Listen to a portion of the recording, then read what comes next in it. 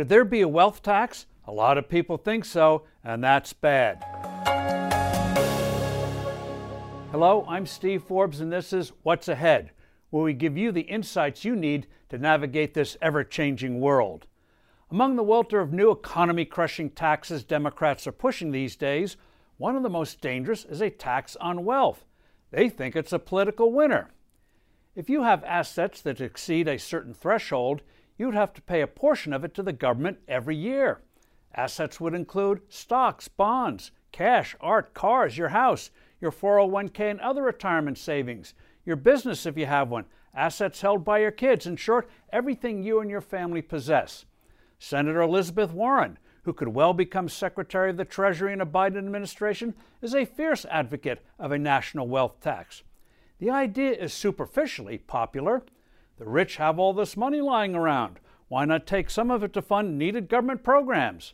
Advocates have a cartoonish notion that wealth of the so-called rich is made up of piles of cash, and all you have to do is go in and scoop it up, like going to Scrooge McDuck's money bin. The opposite is true. Only a small part of the wealth the Senator Warrens of the world want to tax is made up of cash. The rest is assets, such as businesses, securities, and buildings. Such a tax on the economy is an economy killer. A wealth tax destroys savings. Without savings, what economists call capital, you won't have the investment needed to create and expand businesses. It takes money to start or grow a company. A wealth tax also depresses the value of assets. If the government is taking bites every year, that pushes down the value of what you own. The selling pressure means lower prices. A really frightening part of wealth tax is the massive invasion of your privacy it entails. Each year, the IRS and local tax collectors would have the power to examine everything you own, including what you have in your home like jewelry.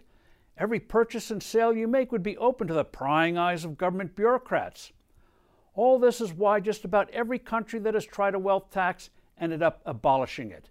It did far more harm than good. We should not make that mistake here. I'm Steve Forbes. Thanks for listening.